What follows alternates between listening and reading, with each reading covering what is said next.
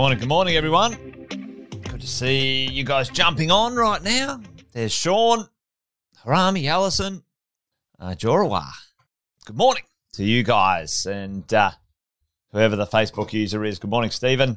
Hey, if you're new, give us a shout out, say new, and let us know where you're dialing in from. Great to have a bunch of you guys on this morning. There's Mark. Good to see all of you guys here. Welcome to another Wealth Coffee Chat, Monday, 18th of October. Hopefully you had a good weekend, crew. For those who don't know me, maybe if you're new, just a quick intro. Jason Witten's my name, and been property investing over 20 years, helping property investors across Australia and New Zealand over 18 build their property portfolios, and along the way, helped people do a few deals and done a couple myself. And we have a few things that we get together each morning, Monday to Friday, most weeks, other than holidays and bits and pieces. And we share a little bit of that wisdom with you guys. We have our mentoring and coaching program, and we have a few people joining us here or there. So there you go. Oh, Allison, awesome. Yes, Haley, what a legend. She's her and her partner, amazing people. Haley ended up coming to work for us at Positive, and she's part of the team now. If you haven't already, grab that one. Allison's talking about a podcast that we are now interviewing our clients and also our own team who are avid property investors, as you would expect. And it's called Property Investor Tales. And Haley, one of the team, young person, only I think 25, 26 now, maybe even 27, maybe 4 properties in 4 years. And impressive indeed. So, good shout out, Allison. Jeff, good morning to you. And there we go. So today I wanted to talk to you about something that Sam mentioned the other day about the idea of our first million. Our first million of wealth is the hardest million because the compounding wealth after that, it becomes easier. But I thought I would sort of circle around on this one because Sam mentioned it the other day on Wealth, Wine and Wisdom. Unfortunately, Andy had a migraine, literally knocked him for 6. So he's feeling better now, but that's why we had Sam as a guest on Wealth, Wine and Wisdom the other day. But, let's have a bit of a look at what we were going to sort of talk about and touch base on today, which is the idea of, creating wealth. We talk about it all the time over time, the idea that property investing is a marathon, not a sprint.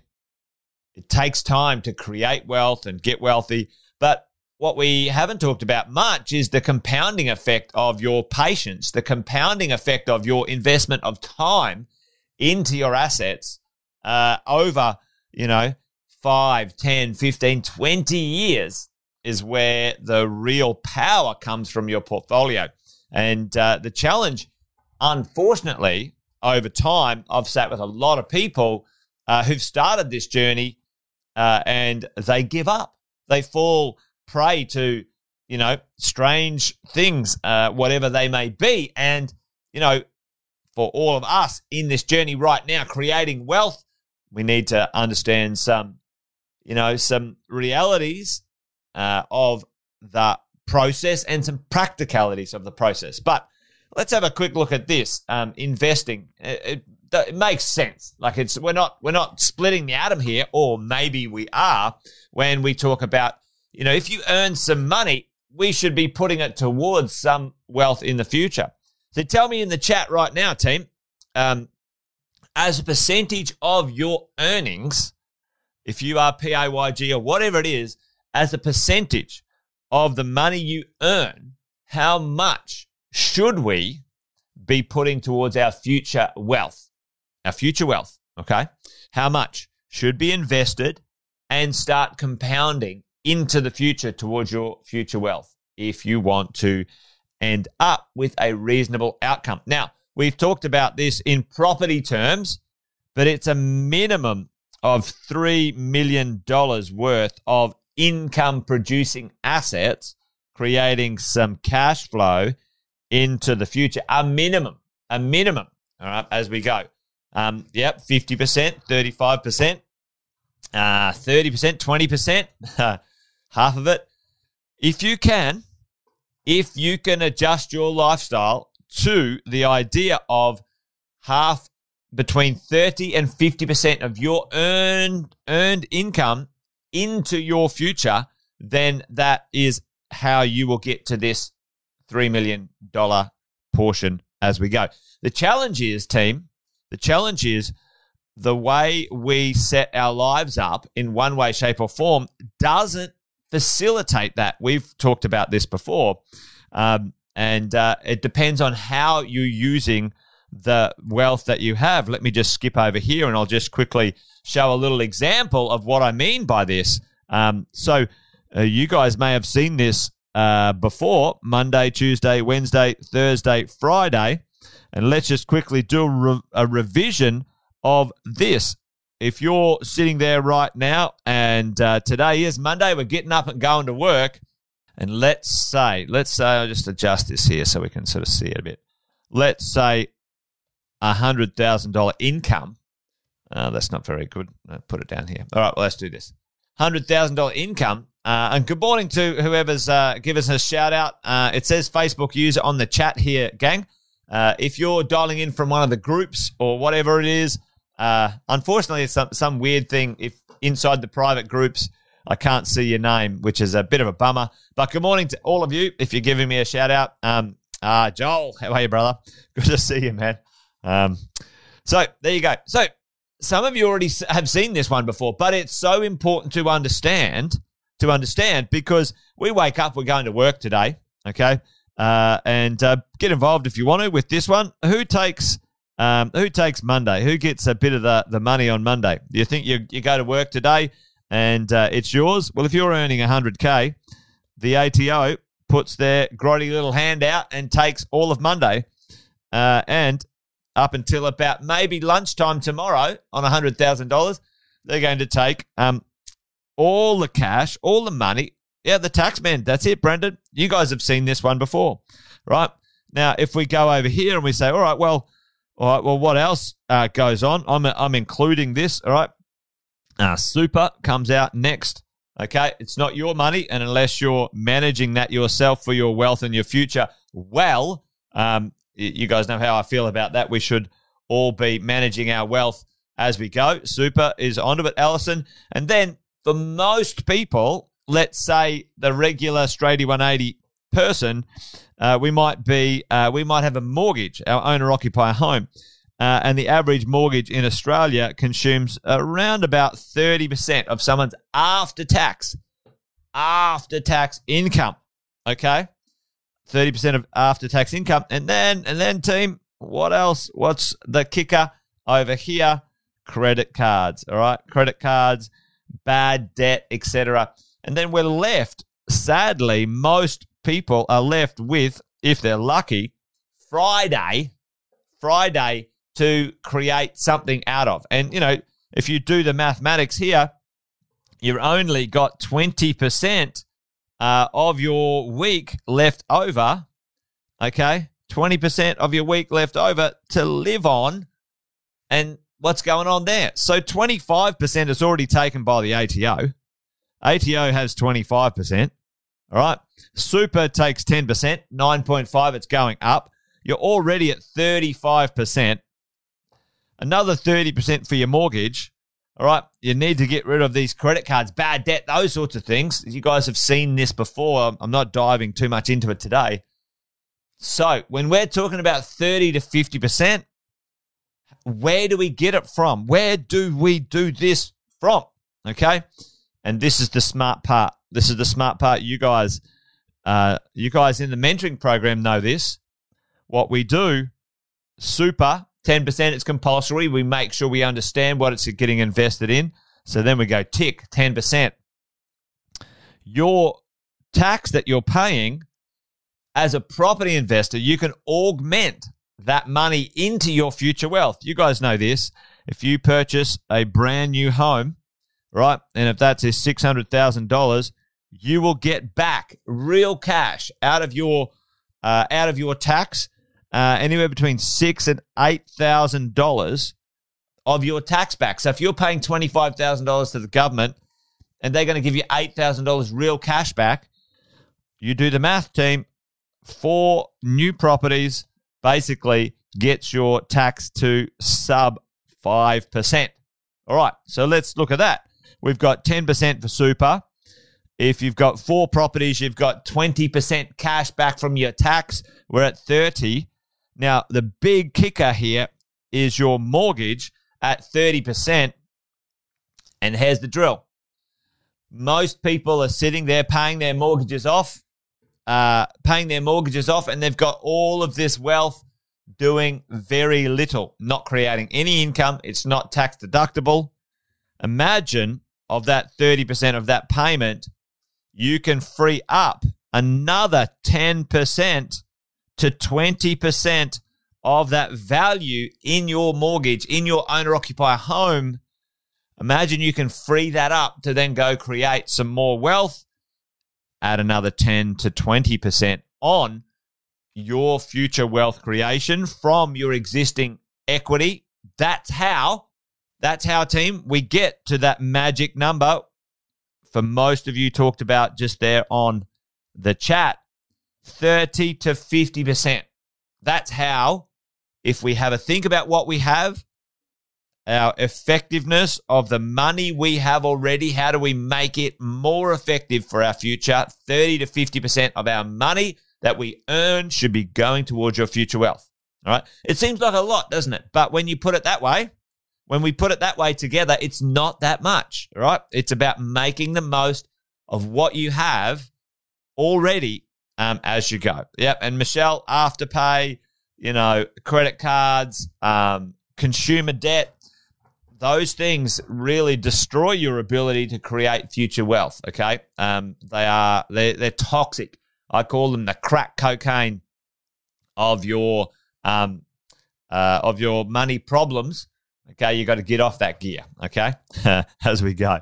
So let's have a look at this concept that Sam brought up the other day about the compounding effect. Yeah, children, they're expensive, aren't they? Kids, little buggers. All right. Yeah. Anyway, everyone says, "Oh, you should plan to have kids and those sorts of stuff." So, it's a funny one, isn't it? It's a funny one. Anyway, I've got 3. You got to every time you have a kid, you got to work a bit harder. I think, Alison, you think of this. You were talking about Monday, Tuesday, Wednesday, Thursday, Friday, 1 property per week or day of the week. Every time you have a kid, you need an extra property. You need an extra property to make it work. Yeah. Anyway, there you go. But listen, team, the idea to make our first million, right? If we say, all right, well, from scratch, from zero, let's say it takes us, let's say you buy a property and let's say it takes, I don't know, call it 10 years. That's probably it takes 10 years for your first million to occur or your first value to occur. The challenge for most people, there you go, $1 million, right? 1. Now that to go from 0 to 1 million is, I don't even know the percentages. It must be, gazillion or whatever, 1,000,000% or something. But the increase in your wealth, has to climb, a rather steep hill, right? A rather steep hill. Now, to go from 1 million, let's say, to 2 million, now I'm not going to, I need to redo my scale here. All right, 1 million. And then if we go from 1 million to 2 million, what does it have to do? It has to double, right? It has to times 2. But to go to 3 million, it only has to go up another 50%. I'm not doing that properly. Let's do this. All right, has to go up 100% to go from 1 million to 2 million. But then to go to 3 million, it's only got to go up 50%, your wealth, right? And let's look at this. If you're to go to 4 million, that's a 4, and that's a pretty skinny one. It's only got to go up 25%. Okay? So hopefully you're getting the picture there. What I'm trying to communicate is the process. Once you get that first bit of momentum in your wealth, that's the hardest part, that 100% hardest part between the first and second million, right? Because then between the second and third and the third and the fourth, from a wealth point of view, a value point of view, it's actually far simpler, far easier. Sam was having a chat with a client just the other day. So they've got a $10 million portfolio and their portfolio made $1 million in the last 9 months, all right? And it only had to go up 10% to make $1 million. Okay? Not to mention the rent and other bits and pieces. So my point that I'm trying to make is this part here, the first 1 to 3 million is where the effort has to come from. The effort to get to that point. It's the hard yards, team, all right? And why? What happens in my experience? I'm going to sort of rub a bit of this off so we can get this done. In my experience, sitting down with thousands and thousands of people, literally thousands of people, eyeballing, looking across the table and saying, all right, well, we're going to start an investment portfolio. Tell me a little bit about where you're at and what you understand. There's 3 things. Jared, the compounding process, Jared, is not restricted by leverage or not. So, you know, you could have finance on it. You could have it debt free. The concept of the value going up has no correlation with the debt. However, the income created, Jared, you know, if you're debt free, you've got a better margin, etc., etc. So the concept is your total wealth compounding. Okay, but good question. Thank you. 3 reasons I see people fail, and I've seen people fail